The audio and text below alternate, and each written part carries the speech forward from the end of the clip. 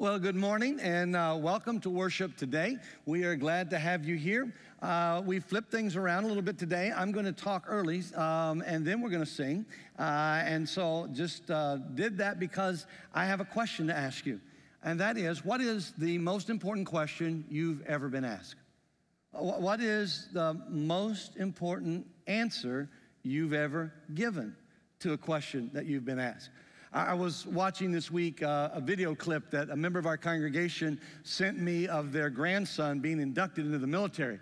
And it was quite inspiring to watch hundreds of young adults who were in this graduation ceremony from boot camp and were making their pledge, their vow, and they were answering the questions. Maybe that's the most important question you've ever answered. Or maybe it was that question, when the pastor is standing in front of you and your bride or your bridegroom, and they ask you, will you have this person to be your spouse for the rest of your life? I remember asking that of a couple one time, and there was this long, drawn-out pause. And I'm like, surely she's going to say yes. Please, she's going to say yes. And she did, but it took a minute. I don't know what the best or biggest question you've been asked is, but I know I'm about to ask you the most important one of your life, the one that's more important than any other question you're going to be asked. It comes to us in the Gospels in a conversation between Jesus and his disciples. Jesus had, in Luke's gospel, they're coming right out of the feeding of the 5,000 that we talked about last week in Luke chapter 9. In all the gospels, it takes place where Jesus has moved away from the crowds to a place of privacy to pray. What's been going on, the reason the crowds were so large is because Jesus not only had been doing miracles and healing people and doing amazing things, but his disciples had been doing the same kind of miracles. And so much so that throughout the countryside, the rumors were flying and things were happening. And what's going on is that even Herod, the ruler that Romans had put over Israel, the Pontius Pilate was over Herod, and Herod was the Hebrew ruler over his nation, but he was kind of a puppet king. And Herod had John the Baptist beheaded. And then he starts hearing rumors of these things that are going on. They're recorded for you throughout the Gospels. Matthew, Mark, Luke, even John records the miracles. And what takes place is that people began to talk about Jesus. That's why there were thousands of people waiting on Jesus when he landed the boat and then did the miracle of the feeding of the 5,000 from the loaves and the fishes. And what was going on is that people were saying John the Baptist isn't dead. John the Baptist is back alive. And then others were saying, no, that's not John the Baptist.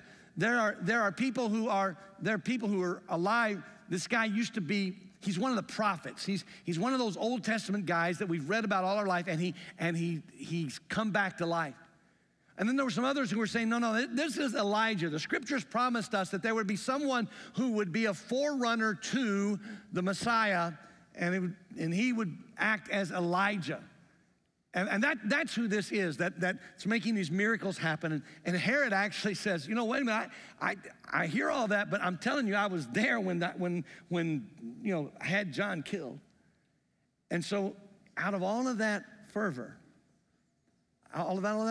those conversations and rumors, Jesus is a way to pray, and he turns to his disciples, and he asks two questions.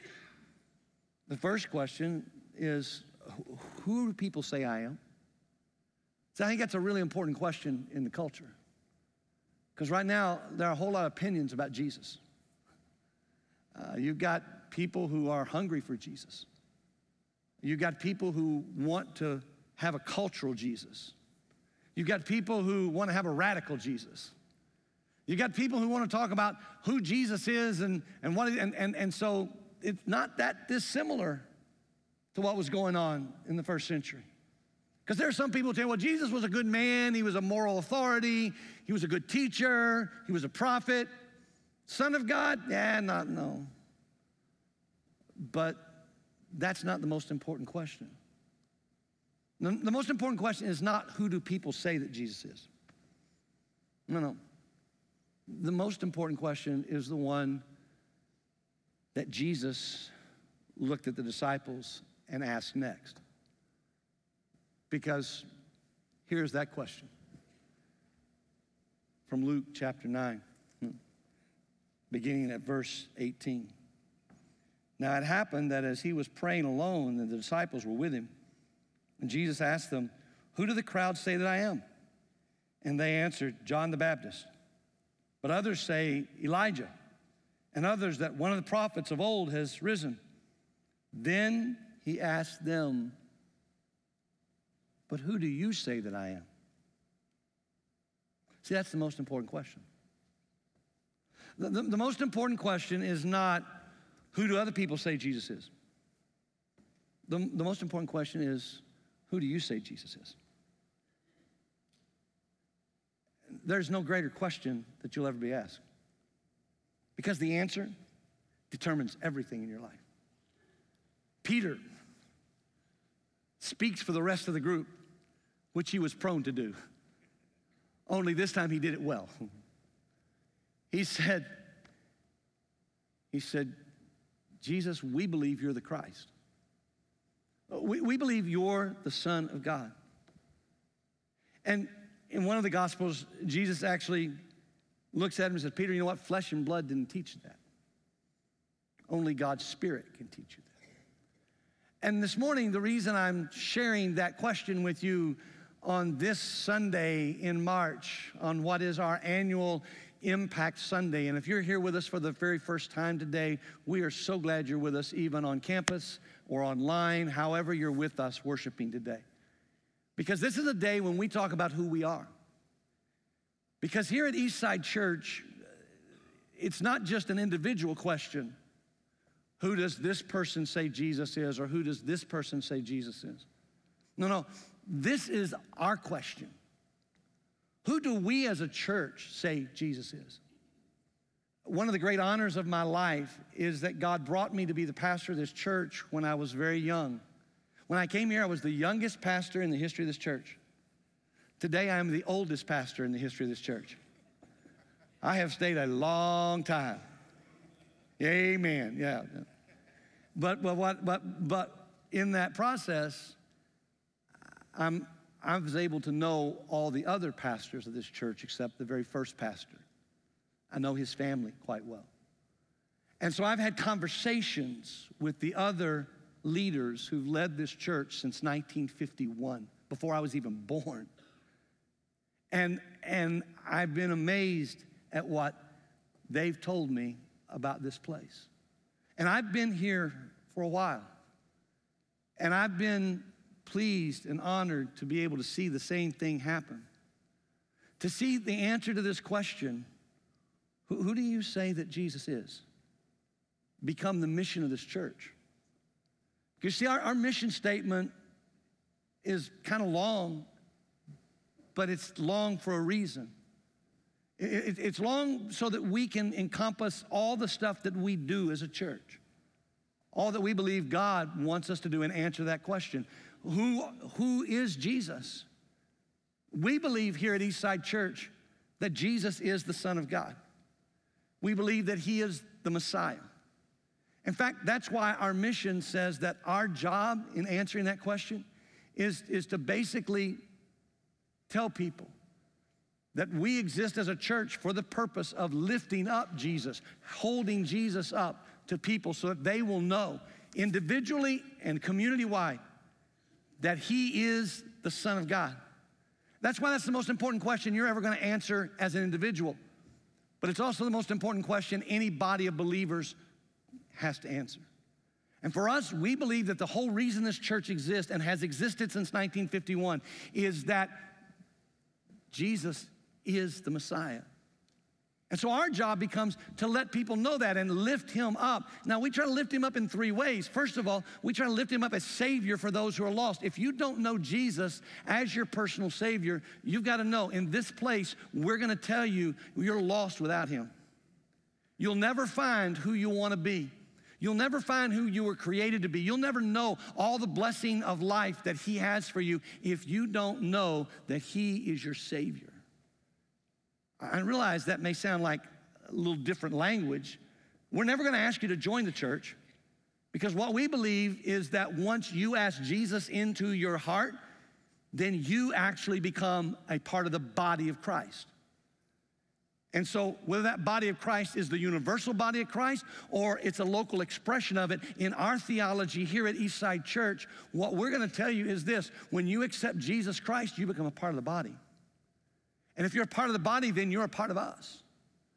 And so we're here to lift Jesus up so that some people who don't know him, and people who don't even know that they don't know him, people who don't have a clue, that we're here to say, hey, here's Jesus. He can help you be who you were created to be. But we're also here to lift Jesus up as the person, the master, the Lord of the church. And what that means is simply this. I'm going to share some information with you in a few minutes that comes from the work of our leadership team, which is our pastoral staff and our board of elders. And what you've got to know is that we share this work with you not because we are the ones in charge, but because we believe that Jesus is in charge. Some of you know, if you've heard me speak, I grew up in a pastor's home. I remember a time when my father was a new pastor in a church. We had moved across the country, actually. And the church leadership had invited my father to help the church in some major initiatives, and things were starting to really happen and do great things. But there was a gentleman in the church who didn't like the direction the church was going. And I remember very vividly as a junior high age kid, a conversation in the connecting place outside the sanctuary of the church, where this gentleman came to my father after a Sunday service and said, Brother Robinson, you need to know God didn't send you here to run this church. To which my dad very gently and lovingly smiled and said, you're right, but he did send me here to make sure you don't. Now, you got to know, for our leadership team here, we're not here to run the church, but we are here to make sure nobody does but Jesus. That's our job. That's what we're about. That's what we're called to do. Oh, and by the way, if you've accepted Jesus as your Savior and you're a part of the body of Christ, it's your job too. It's your job to be a part of the body of Christ in such a way that Jesus is in charge of your individual life. So the information I'm about to share with you today is information that's about all that God has done. Because you see, we also believe that we're here to lift up Jesus as the one entity, the one individual, the one reality that can reconcile all the brokenness in the world. That Jesus is the one who brings different nationalities and different races and different languages and all those kind of things together. And it's Jesus who is the reconciler. He calls us, empowers us through his Spirit to be a part of his ministry of reconciliation, of bringing people who are alienated from each other and from God together with God and together with each other. So, since 1951, this congregation has answered the question that Jesus asked Peter when he said, who do people say that I am? Well, that's one thing, but who do you say that I am? And Eastside folk have for 70 plus years said, you're the Christ. You're the Son of God. And we've been on mission for that entire time to let people know that the only hope for the world comes in the relationship with Jesus, both individually and corporately. And so that's why when we talk about why we exist, we as a body of believers, we exist for the purpose of lifting up Jesus as Savior for the lost, as Lord of the church, as reconciler for the world, so that people can discover hope. Now, we abbreviate that a lot because that's a lot to put on a t-shirt, right? So we will talk about, hey, you know what we're here to do? We're here to lift up Jesus so people can discover hope. But every time you hear us say that, you've got to know we're talking about lifting up Jesus, not just so that we can put on a sign somewhere, X number of people baptized, or X number of people came to an altar, or X number of people filled out a card. No. We're here so that we can help people understand that, oh, and by the way, it's okay to fill out a card. It's okay to be baptized. It's okay to do that. But see, the purpose is not us being able to tell people that. The purpose is us to lift up Jesus so that those people who experience him individually can also discover not only is he their Savior, but he is the one in charge of their life. He is the Lord of their life. And that when he empowers us through his Spirit, that he begins to reconcile the world and reconcile us to each other. So once a year, today's the day, we come. And again, if you're a first-time guest with us, it's a great day for you to be here. Because if you're trying to figure out a church and what it's about, here's what you need to, this is the stuff today. You're going to find out who we are and what we do. And so today, I wanted to come back and tell you, hey, this is a part of this experience, people who experience Jesus.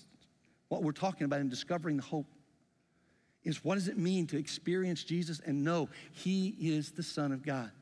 Not just individually, but also corporately. What does that mean for us as a church? And so one of the ways we attempt to fulfill that are three things we try to do. We try to help people discover a relationship with Jesus Christ, to connect with God through Jesus, and then to connect with others who are also followers of Jesus. We try to fulfill this purpose by helping people learn what it means to live as a servant in a world that values celebrity instead of servanthood. What does it mean that Jesus washed his disciples' feet? I hope if you're around on April 6th, on Maundy, Thursday, that you'll come join us here out in the connecting place for a service led by, as they were telling you the announcements, led by a group, an organization of people who were born with Jewish heritage, but are now followers of Jesus Christ, who will help us understand Christ actually was present in the Passover years before anybody actually met him or knew him, or before he was even born. That throughout history, people celebrated something they didn't even know. I hope you'll come and be a part of that. Because what we're going to talk about is what it means to be servants.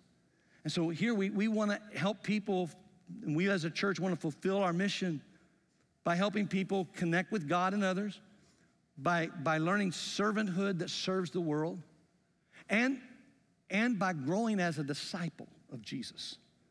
And see, growing as a disciple of Jesus, this is a really important concept right now. The last few years have just driven it to the front of the discussion in the church world. See, discipleship is not about you knowing all the right answers. Our job is not to indoctrinate you. Our job is to let you grow as a follower of Jesus. Our job is not to say, okay, can you answer this question and this question and this question? The questions are valid. The information is good. We want you to know it. But you know what we really want? We want you to grow as a follower of Jesus. There used to be a song, and I'm going to date myself here. It was in the early 90s, late 80s, and it was very popular on Christian radios. And here was the phrase that always caught me. It said, so I hear that you've been getting into the Word, but has the Word been getting into you? Has it made you more loving to your wife and your kids? Honest and truthful through and through. See, to be a disciple isn't to have gone to a course and checked it off and said, oh, educationally, intellectually, I know the material. No, it's about a lifelong discipleship with Jesus. I accepted Jesus into my life as an elementary school kid. I preached my first sermon at 17 years of age. Trust me, I've been trying to find a copy of the cassette tape, and that's how long ago it was. Because I'll burn that thing if I can find it.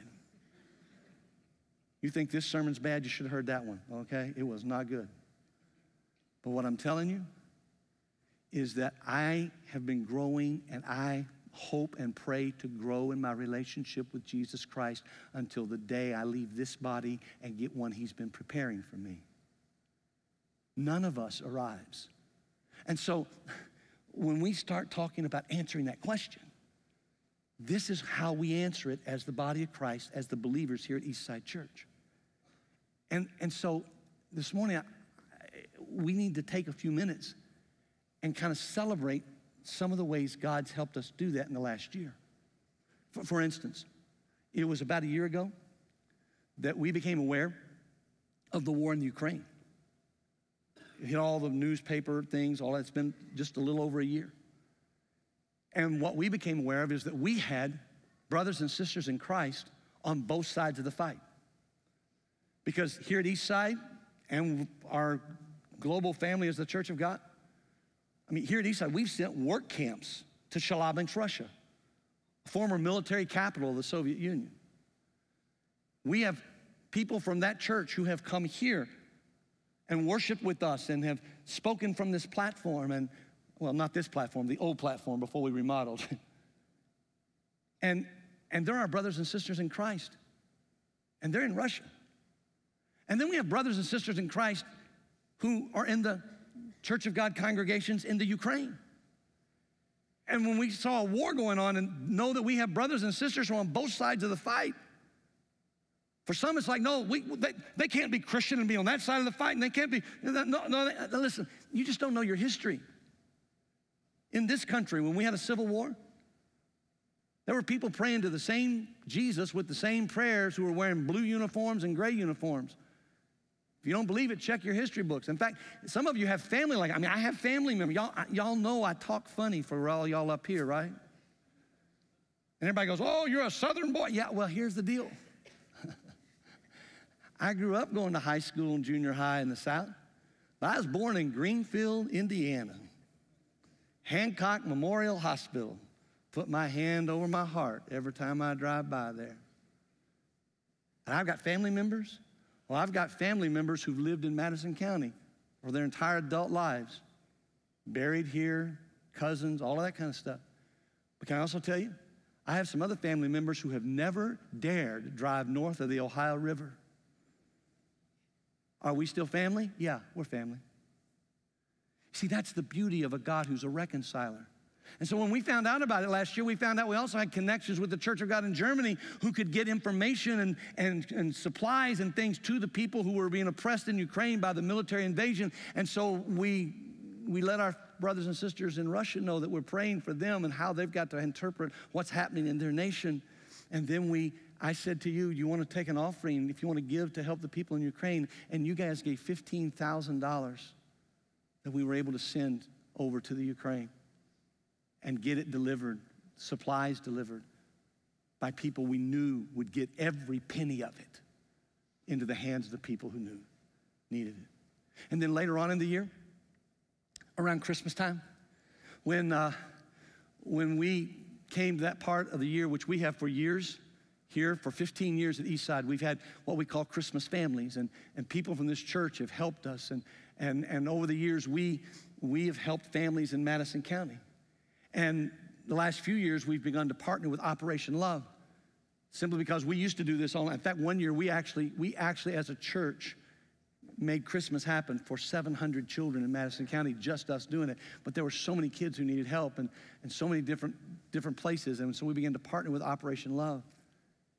And so we not only let them use our facility to distribute the gifts for the children and the families, but you gave $14,000 above your tithes and offerings to do those things. So when we start talking about it's our mission to lift up Jesus Christ so people discover hope for their living, we're talking about tangible ways, we're talking about individual ways, we're talking about corporate ways, we're talking about money, we're talking about time, we're talking about prayer. And so this morning, we just wanted you to know kind of where we've been, some of the blessings God's given us, and also where you might fit into this. Because here's what we know. This question that Jesus asked the disciples is the same question he's asking you. Who do you say that Jesus is? It's the same question he's asking us as a church, and the question he's asking the entire Christian community and the non-Christian community. Who is Jesus? Is he a teacher? Is he a prophet? Is he a miracle worker, or is he the very Son of God? And if he is the very Son of God, what are you going to do about it? What are you going to do about that in your life? Because we're coming out of one of the most culture-shattering events in 100 years. The global pandemic was not some blip on the radar. It was not something that we had to endure till we could get back to normal. It was something that changed the very fabric of the world. And so, here at Eastside, we believe that no matter what happens in the world, Jesus Christ is still the Son of God. He is the Christ. And we want to be a part of his kingdom and what he's doing. And so when the pandemic started, if you remember, it started in March of 2020. As I told you a few minutes ago, every March we do a Sunday like this. In fact, our structure here, our bylaws, our incorporation papers call for us to have a Sunday like this every March. And yet when the pandemic hit, if we wanted to be good neighbors, we wanted to help contain as much as we could the spread of COVID-19. The indication was we shouldn't meet, and so we didn't. And our leadership got together and we said, you know what, we'd already prepared a giving goal, something we thought God wanted us to do in that year, so we need to keep that goal because we don't really know what's going to happen. And we're getting information from all the experts around the world. Hey, you need to expect the church's giving to go down anywhere from 25% to 40% because nobody knows what's going to happen when people can't gather. And in that first year of 2020 and into early 2021, our giving did go down. But it only went down about 3 to 5%. You were amazing in what you did and the way God took care of it. But then, so we were like, well, let's just keep the same goal. And so we did. But then in the next year, the giving did go down. This time it went down about 5 to 8%. But if you add that to the 3 to 5 before, now suddenly it's down about 10. And so then the third year, when the inflation began to go up and all the economic indicators resulting from all the pandemic stuff and all of that happening, then suddenly our giving went down again, and we never quite made that 20% that they told us to expect, but it did go down. And so suddenly now our leadership team and our structure is going, you know, wait a minute, we probably shouldn't have the same goal in 2019. So here's what we did. We ask our accounting people, our bookkeeper, our administrator, the people who do this for us as a church, and we ask them to just tell us, because our financial year begins April 1, runs through March 31st. We said, hey, would you just give us all the 12-month expenses from January 1, 2022 to December of 2022? And when they did, it came to $1,483,000 is what we expect all of our expenses to be by this Friday. Now, at the same time, we expect that our income by this Friday will be $1,490,000. And so we looked at that and went, well, okay, we'll barely make, now you need to know, a year ago, some of you who are around here, one of the ministries God's blessed us with is a ministry called Grace Haven, which is a set of condominiums in a senior adult facility that are leased, or not leased, they're actually provided at a discounted rent to retired ministers and missionaries. And for 15 years, we have provided at a minimal rent a place for those people. And we, for many years, had a waiting list. We don't tell you where the houses are because we want to protect the identity of these people. We don't tell you who the people are because they are people who serve Jesus Christ. Some of them spent their entire life on the mission field or serving in a Christian organization, living in church-owned facilities, and when they got to retirement, they had nowhere to live. And so we leased these things to them. But over the years, we've not had as many. Early on, we had a waiting list for that. And so we came a year ago and we said, you know what? We don't have a waiting list. We have one that's sitting empty. We're dealing with the effects of a pandemic. Would you give us permission to sell perhaps 2 if we need to during the year in order to navigate through this? Well, the good news is we only needed to sell 1 so far. And that's kind of where we want to go. But the fact of the matter is that when your giving does go down and you have commitments, then you have to find a way to do it. And so that's what we did. But here's what we also did. We also began to say, but God is going to help us contain our expenses. So I do want to say to you that nothing on that's why it says projected income and projected expenses. We won't know for sure until all the checks clear the bank and all that kind of stuff here in a few weeks. So if any of you would like to, I don't know, write a check for $300,000, $400,000, $500,000, $600,000, go right ahead, all right? Just put them in a box in the back before you leave. Some guy looked at me one time when I said that, said, oh, I can write you a check. The bank won't cash it, but I can write you any check you want, right?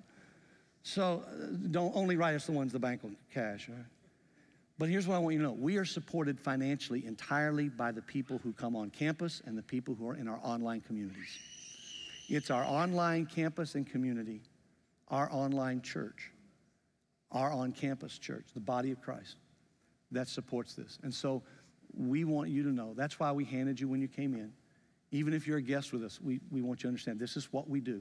Now, this is only one of our operating, of our funds here. This is our operating fund. This is what we do all the time. And so because we have this mission, because we have this situation, and because we have this opportunity ahead of us, we basically said, you know what, for the next year, we don't know what the economy is going to do. This isn't like pre-pandemic when we could figure some things out with leading indicators. So what we're going to do is we're going to say, hey, you know what? Let's ask for a giving goal for this year. We've gone through, we've redone our budget, we've redone all of our personnel, we've got everything where it needs to be for this to be a $11,801 increase, basically less than $1,000 a month during this next year. And so when we do that, we try to take that money. Here's what I want you to know. Every dime you give here, this is what we do with it for our operating fund. We have the fact that we take the salaries of the people who help us with ministries that connect. We take the salaries of the people who help us with the ministries to serve. We take the salaries of the people who help us to grow. And we wrap those in with the programmatic thing so that even our personnel is all wrapped into this is what it takes for us to do these things because we're committed to doing these three things, to connecting, to serving, and growing. Now, because we have, since 1951, been here, and we've never torn down any part of the building. We have the original facility from 1951 used every week here, plus the additions that have been made over 70 years. So the part that says serve, we believe God has given us this facility as a place to serve people. And I'll tell you a little bit more about that later on. Before the pandemic, we had actually had ministries and things going on in this facility 7 days a week. Well, now we shut everything down. Now we're back up to where we're probably somewhere around 4 to 5 days a week, and we will be headed back up to bringing it all out. But we're evaluating everything we do through that mission statement and how it can help us do that. And so when I share with you those numbers, I want you to know that the reason that the serve number is 37% and larger is because it is what we use for the maintenance and the upkeep and the utilities of this facility. We do not carry a mortgage on this facility because God was very faithful to us. Some of you know this, some of you don't. During the pandemic, we received a gift that paid off the mortgage of our church. When I tell you God blessed us in the pandemic, he blessed us in the pandemic. But what I'm also telling you is that we do, in addition to that, we have other properties, there's no mortgage on any of the properties that we own in the Grace Haven ministry, in our missions houses. We don't have any indebtedness on them. We do have a credit line that we utilize, and some years we get it all the way paid off by March 31st, other years we don't. But it's at an interest rate that is not going to be horrible. But we do get it. We try to keep it and manage our cash flow with that. But other than that, that's all we've got. So if you're a guest here today and you're thinking, why in the world is the pastor telling us all this stuff? It's because we got nothing to hide. In fact, after we're done today, if you want to come up or if you want to call through the week, we have an outside firm audit everything we do every year, and you're welcome to that audit. This year's audit will be completed sometime by late May or early June. And so that we just want you to know, we want you to know what we're doing. Now, why? Because we believe we're here to lift up Jesus as Savior, as Lord, as reconciler. And we believe he's got a mission and a plan for us to help people connect to him and connect to each other, to serve him, to serve the community around us, and to grow in our relationship with him. So here's why I told you this is the most important question. Now that I've told you this information, okay, I need to let you know. Some of you are saying, okay, Pastor, that's great for the church, but you know what? No, I have a question for you. You, who do you say that he is? And if you say that he's the Christ, then where are you connecting, where are you serving, and where are you growing? And so I want to take the next few minutes, and I want to show you 7 opportunities. And for those of you, when I get through the list of these opportunities and you go, well, Pastor, that doesn't like fit anything that I've got to get for, I've got 2 that'll fit for everybody, all right? So just want to let you know, before you get out of here, I'm going to give you a chance today, first of all, to answer the question, is Jesus the Son of God? Is he the Messiah? And secondly, to answer the question, where am I connecting? Where am I serving? Where am I growing? And by the way, growing, again, isn't just intellectual content. It's important to have right doctrine. It's important to have intellectual understanding. But it is not enough to have that without a relationship with Jesus. And so what we want you to know is we want you to have both. So if you've got an electronic device, a phone, an iPad, something like that with you, I'm going to ask you right now, pull it out. Pull it out right where you're at. Get it to the camera setting, all right, where you can use it on a QR code. If you don't know how to do that, don't ask me, all right? No, seriously. Find somebody, because if you miss this, we've got it on our website. For those of you that are online, we're actually going to put the QR codes up on that. It's going to be hard if you're watching on your phone to take a QR code with your phone. We understand that, all right? So you can come back to the website and find all this information. But here are places where you can find a place to serve and grow as a disciple of Jesus Christ and connect with people, all right? Here's the first one. 10th Street Elementary School, just located less than a mile and a half from this building, is a school with whom we partner, and we have for a number of years. In fact, this was the first of this model in the city of Anderson. We responded to a request from the community school system, from the superintendent of schools, who took myself and some staff members to lunch and said, look, we've got children in this school that's near your church, and they have a 24% food insecurity rate. Second Harvest Food Bank is willing to provide the food. We're willing to provide the location. Can you find us people who will help us get food to people who are food insecure, and do it every month? Not just once in a while to make a big show for the newspapers, but every month. And do it on the 3rd Thursday. And I said, how many people do you need? He said, 15.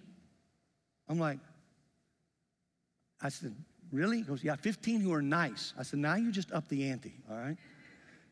Can I have 15 nice people, right? And can I tell you that for over 6 years, on the 3rd Thursday of every month, this last Thursday, there were people who were out there through the whole pandemic, even when we had to change how we delivered the food. And it's done in such a way that families can come in and they shop for their food. And many of you have worked there, and I thank you so much. But if you're looking for a place that you can serve once a month, that's a place you can do it. Another one that you hear about around here a lot is called Jakar's Closet.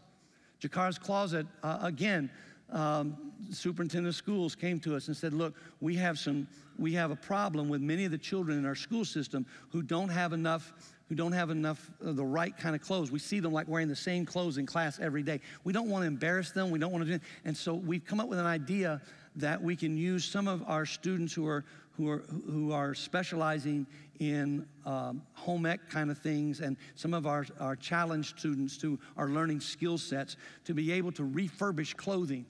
Could you, as a church, could you provide clothing that we could refurbish, and then we'll set up a place at the D26 Center out on the south side of town where any student in the Anderson Community Schools, if their teacher sees that they're wearing the same clothes day after day after day, if they're being mocked or bullied or whatever because of what they wear, we can bring them to this place and they can shop for clothes for themselves and do it in such a way that their family's not made to feel lesser than, that they're not put down, that we can do this in a wholesome way. And we're like, we'll try. And can I tell you that it never ceases to amaze me whenever we make appeals for them for certain kinds of clothes. I mean, a couple of weeks ago, we started in the announcement saying, hey, if you want to help Jakar's Closet, this is something we do. You guys, I couldn't even hardly get in the office the last couple of weeks with bags of clothes that people were bringing in. I want to thank you so much, but here's what I want you to know. You can be a part of that too, because that need's never going to change as long as we're reaching into a community. And what I also have to do is express from the director of the program their gratitude, because they've shared with me and said, would you please thank Eastside Church? Because while we partner with many community organizations, clubs and organizations, tell them about Jakar's Closets, and many of them give, you need to know Eastside Church people give us 30% of the clothes that we give out to these kids. You are carrying that load in the community. Eastside, thank you. I told you since 1951, we've been here trying to say Jesus is the answer to that question.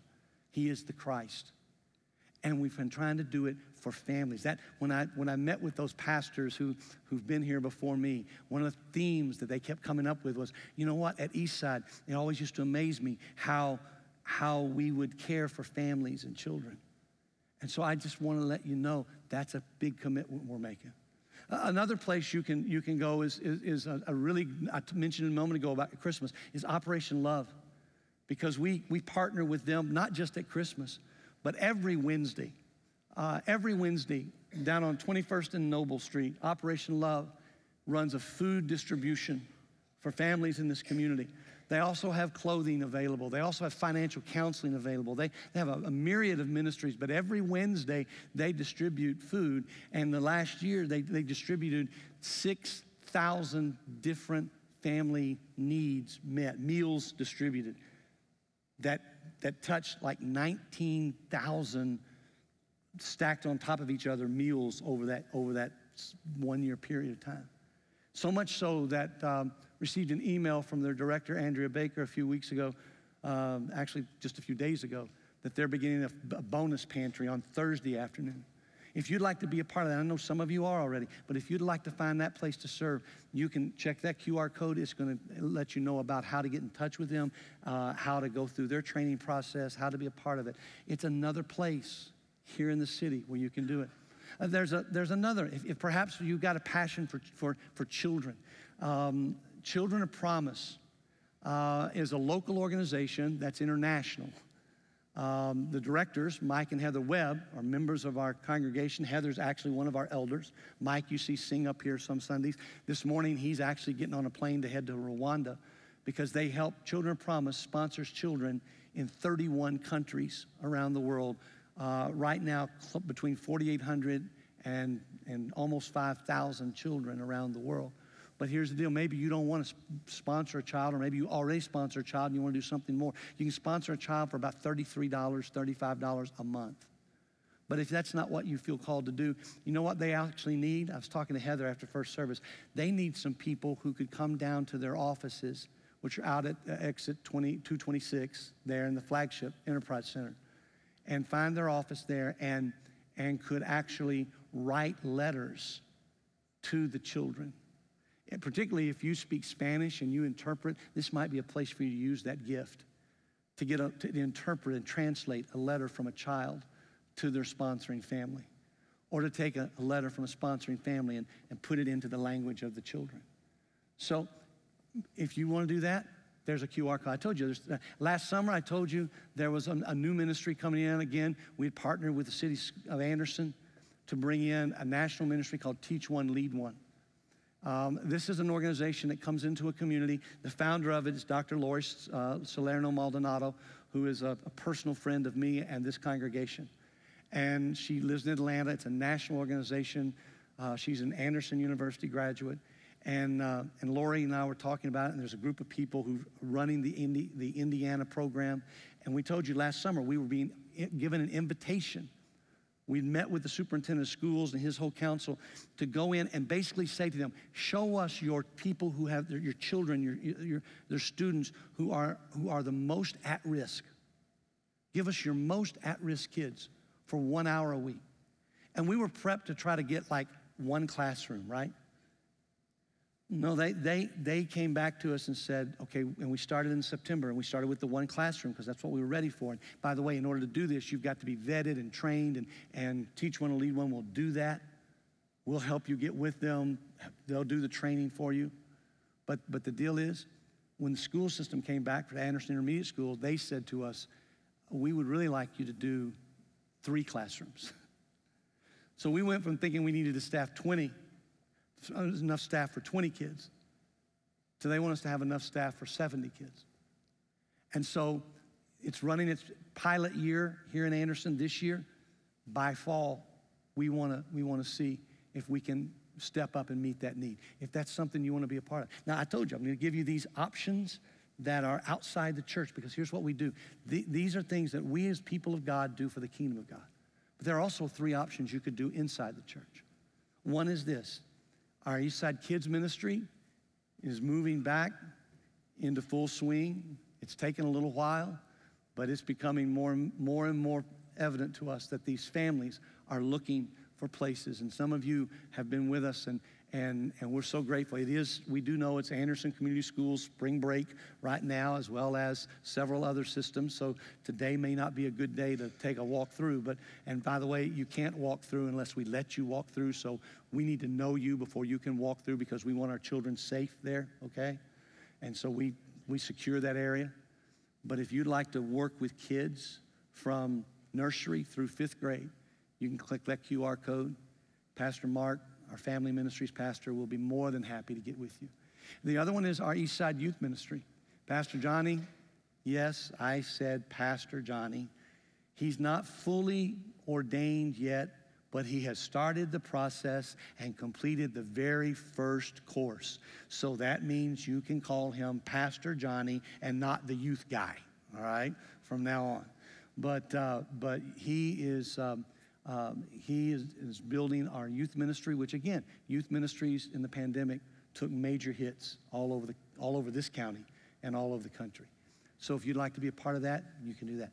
Here's another area. If you would like to be a part of an Eastside ministry team here that helps with anything from preparation of breakfast when we do breakfast, to greeting people when they come onto the campus, to helping in any way, and just helping if you want to be with, help prepare food for people who are walking through grief, either a massive cancer surgery or a funeral dinner, any way you want to be a part. If you want to use that QR code, you can do that.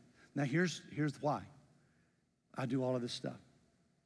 That's why I'm telling you all of this on a Sunday morning, is because we believe that we exist for the purpose of lifting up Jesus Christ, so people can discover hope for their living. And that's the answer to the question. And we want to, as a church, answer that question the same way. But you see, there's one more thing we need to do. I told you that if none of these fit, there's something I was going to give you for everybody to do. And there are 2 things that we are working toward, we're moving toward. And what I'd ask you to do, if you can do nothing else, I'd ask you to pray for our leadership team for this. You see, out of the pandemic, it's become evident that there is a lack of safe, good child care for preschool age kids in Madison County. Places are full. There are a waiting list. And the pandemic has created a new setting in that. And so our leadership team has been talking with the appropriate local and state authorities about what it would look like for us to take this beautiful facility that we have and to use a portion of it for a preschool early childhood development center. Don't call the office and try to register your children or grandchildren, because we're not that far yet. But would you pray with us that we would make sure that we cross every T and dot every I and create a system and an opportunity to meet this need? Because right now we have families in our community who are being offered jobs, but they can't take the job because they can't find childcare. And so there's a desperate need in this area, and we want to be able to help meet that need. The second thing you can pray about for us is this. God has blessed us over the years to go from 6 acres sitting on Fifth Street to buying property after property after property, some 14 different houses over the years. And we use half dozen or more of them for guest houses for ministers and missionaries who are in transition or coming home on furlough. And we use some of them for parsonages for members of our staff. But we have 2 of them that we've just been using for storage. And they are not livable for people or pets. And so what we're going to try to do, accomplish this year, is to take those 2 houses down. And we've not had anybody living in them for years and years. We just used them for storage. And we found a way to store the things at no additional cost to the church that are in those places. So what we want to do is we want to tear them down, and we want to create spaces for families, park areas, if you would. We have 2 of those that we're planning to do this year, the Lord willing, and permits pulled and all of that, so that we will have more spaces that are not just filled up with parking lots, but are beautiful spaces for families to be together. And so it's been a long process for us in this location for 71, actually will be 72 years this August. And God's brought us to this place. So I just want you to know how good and great God is. And I want you to know He has been so good to us as a church in this last year. And He is heading us into a whole new direction. And so I'm going to ask you, if you would, whether you're with us online or on campus. If you're on campus, would you stand with me? If you're online, would you just take a minute? And we're going to sing, and we're going to worship. We're going to just take the day. We're just going to thank God in our worship for all that He's done and all that He wants to do.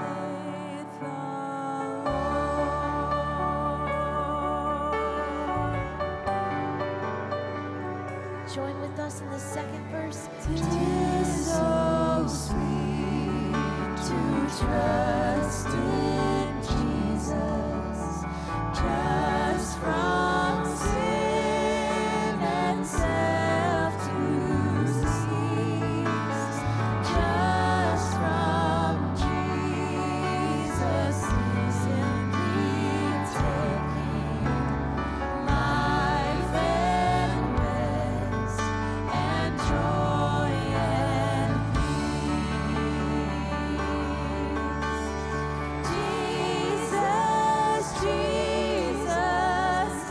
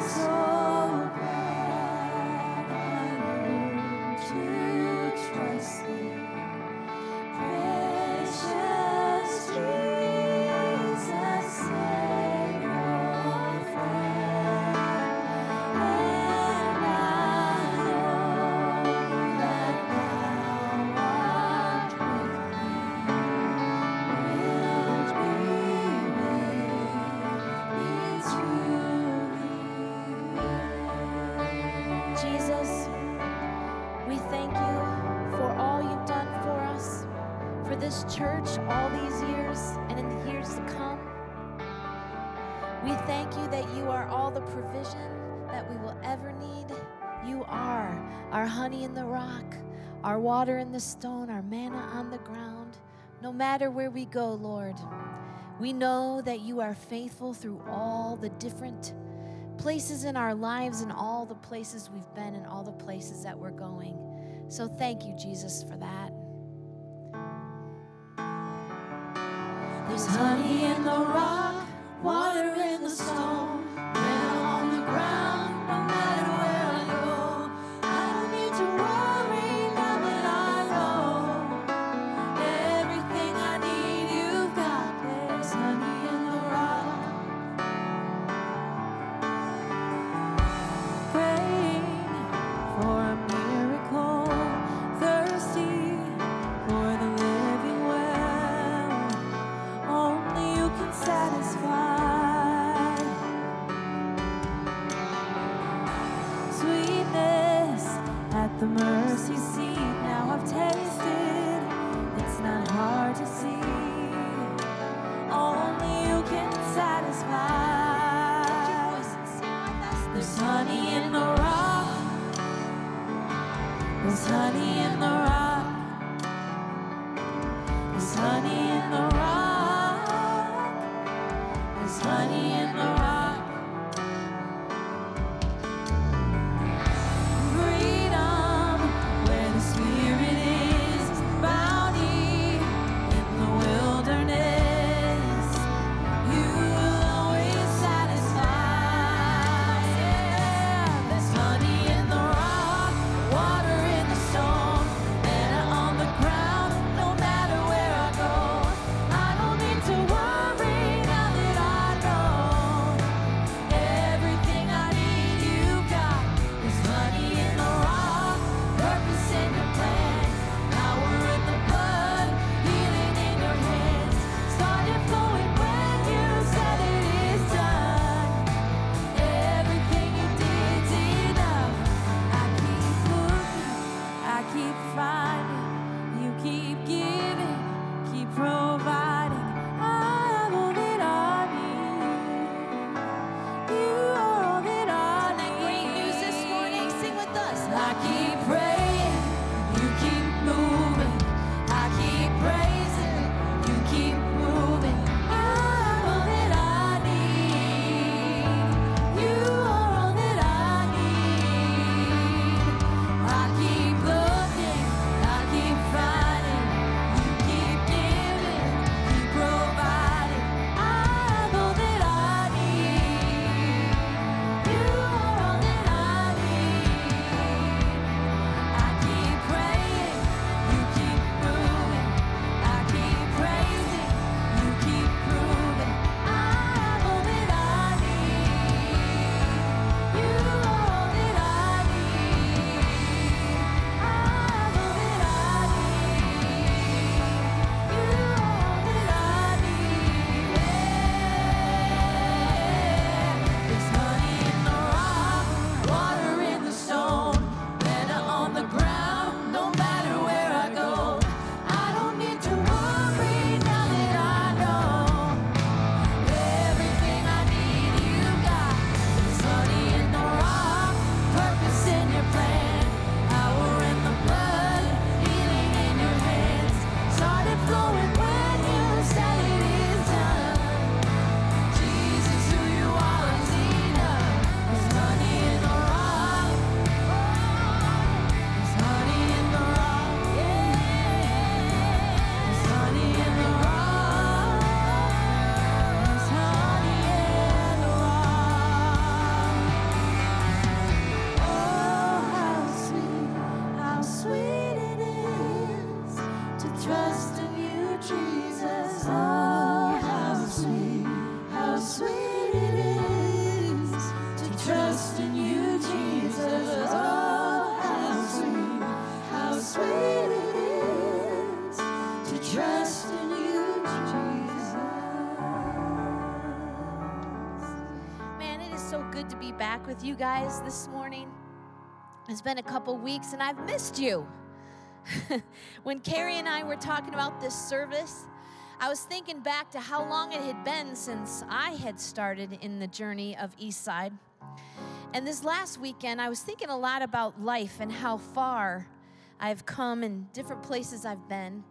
And this last week, I was in the Pacific Northwest, and I was at a couple conferences that they had invited me out to kind of take a look and see if I would need to add music to these different events they were in. And in 1998, I was pregnant with my oldest daughter, Chloe. She is now 24, which makes me just 30. That's it. And the last time I'd been out there, I was pregnant for her, and we had driven all the way up to as far as you could go on Mount Rainier, which is one of the highest peaks in the U.S., and we had driven up to what's called Paradise, Washington. And there's kind of a concrete path that you can walk around, and then I kind of decided to go off by myself. My then husband was with his sister and a bunch of her kids, and I kind of went off and veered along around the side of this mountain. It was wildflower time. It was August, lots of colors, but it was still pretty cloudy and overcast, and when you get up there, it's pretty high. And suddenly, I was having some feelings where I knew something wasn't quite right in my marriage, and I was starting to get nervous, but I had never told anybody that. Just some thoughts I was beginning to have, fear about having a baby, bringing a baby into this. Are we going to be okay? Is this going to be all right? And I was walking along the path, and as I turned a corner, the clouds cleared, and I could see this peak. And the whole sky was full of this snowy mountainous peak. Around me were wildflowers. There was a lake off to the side. I could hear running water. And I remember stopping just then and thinking, oh my gosh, I need to take a picture. And back then in the 90s, we didn't have pictures on our phones. And I think there were digital cameras, but I didn't have one. And I took a picture of it in my mind. And I thought, oh, this is what heaven is going to look like. So as I was flying out there, I knew I wasn't going to have time to drive down and do that again. And I hate to fly, so I always chart the flight paths because I think, well, if I'm going to crash, it's bad, I admit. I'm like, oh, I'll crash here, or, you know. And I knew we probably weren't going to be coming up from the south at all. And it was about 8 o'clock when we were flying in, and I had got my journal out. In that moment, I've talked about this a lot, so I apologize, but my dad just died. And very suddenly, he was very instrumental in my life. And I was just journaling about, God, hey, can you just reassure me, that he's okay and that it's okay. And I saw somebody lift the shade, and I lifted my shade, and this is what I saw. That is Mount Rainier Peak on the left, poking out of the mountains, and the whole plane was talking about it. Everybody was lifting their shades, and on the next slide you can see that peak was very meaningful to me in 1998, and I could just sense and feel God say, it's going to be okay. And my dad is seeing things I could never begin to describe, and I thought about that. Paradise, Washington, right? I just felt this overwhelming sense of both God's Spirit and my dad saying, I'm good. The place that you are going to be going, to be with me later on and with the Father. And I was thinking about the scripture in Isaiah that says, forget about what has happened. Stop going over old history. Be alert, be present. I'm about to do something brand new. I'm doing a new thing. It's bursting out. Do you see it? There it is. I'm making a road through the desert and rivers in the Badlands. And in 2015, when we abruptly left ministry, and then in 17, when I lost my marriage and my family, I promised myself I will never do ministry again. I was done. I've seen around behind way too many church curtains. And so in August of 2021, Lake Jones called and said, hey, will you fill in? And I had filled in for worship, but I was like, I'm never doing ministry again. I'm not going to do that. I had filled in various churches, mega churches around town, and he said, can you go up to Eastside? And I had attended here in college.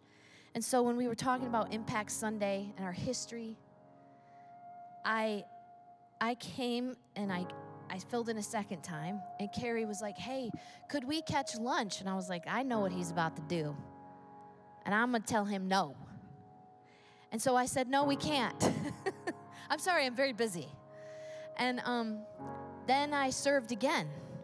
And each time I served, all these people that do the slides and the sound and back here in the video and all of these singers and instrumentalists, these are people that slowly started to crack my heart open again. And all of you and this church is part of that. And so we had lunch later the next time, and Carrie did a lot of listening, not very much talking, which is kind of rare for pastors these days. I mean that. There's few good ones left, I will tell you. And you have one. It's not perfect. He's not perfect. This place isn't perfect. But this place is a place where we come messy, broken. You know, we don't have smoke machines and all the things. And I said, well, if you just let me lead worship where I just talk about my life and I just share songs that hopefully help him get closer to Jesus, then I'll do it part-time. And it has been a huge blessing, all of you. Shoot, I'm going to cry. And this place. So we talk about all these slides every year. You kind of have to give a report. But being a part of a place that just does the thing instead of like makes videos and songs about the thing, but just does the thing, you get what I'm saying? Is special. And so we're going to sing this next song about what he's done here, and when you sing about what he's done in you, and I'm going to sing it about what he's done in me. And if you want to join, we're going to close with this.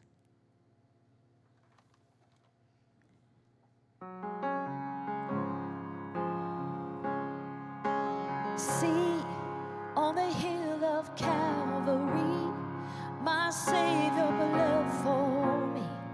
My Jesus, he set me free.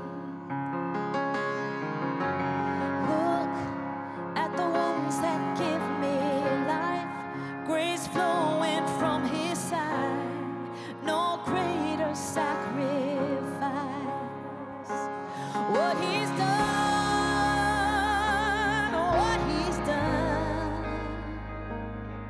all the glory and the honor to only the Son. My sins are forgiven, my future is heaven.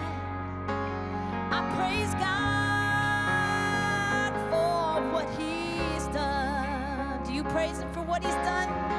Yes, let's sing about it together. Sing for the freedom he has won. Even death has dead and done. His life has overcome. Oh, speak, say the name above all names, over every broken place. He is risen from the grave. What he's done,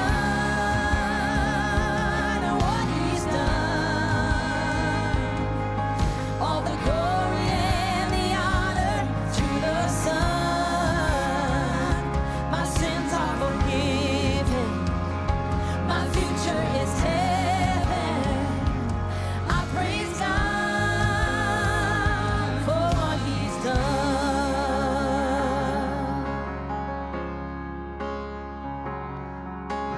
Now on the throne of majesty, the Father's will complete.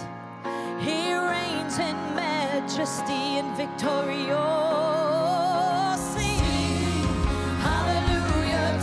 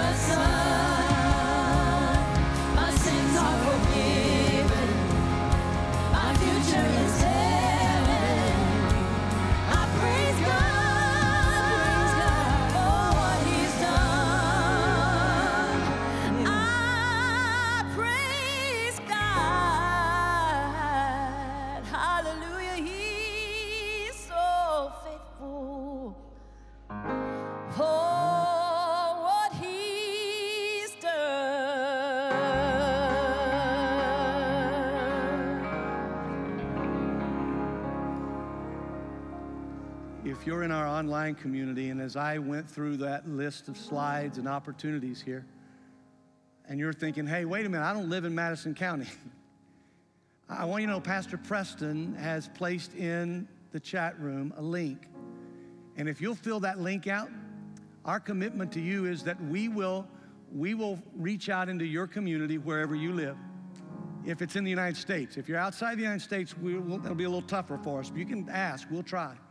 But we will find places and vet places for you where you can serve. Even if you've never been to Indiana or you've never been a part of Madison County. If you're in our online community, we want you to know you're a part of us. If you've accepted Jesus Christ as your Savior and your Lord, and we're grateful that you're a part of the church. Let's pray together.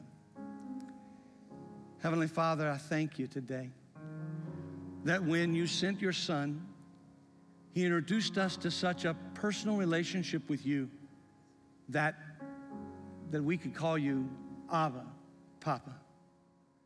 And so this morning we ask that you as our Papa, you as our Abba Father, would be so real to each one of us that we can answer without a shadow of a doubt the same way Peter and the disciples did. Jesus is the Christ. He's my Savior. He's my Lord. He's the reconciler in my life. And he is the one who's called us together. Thank you for all you've done through Eastside Church and her people for decades. But more than that, thank you for the promise of what you are doing now and what you're going to do in the future, and for inviting us to be a part of it. For it's in the strong name of Jesus that we pray.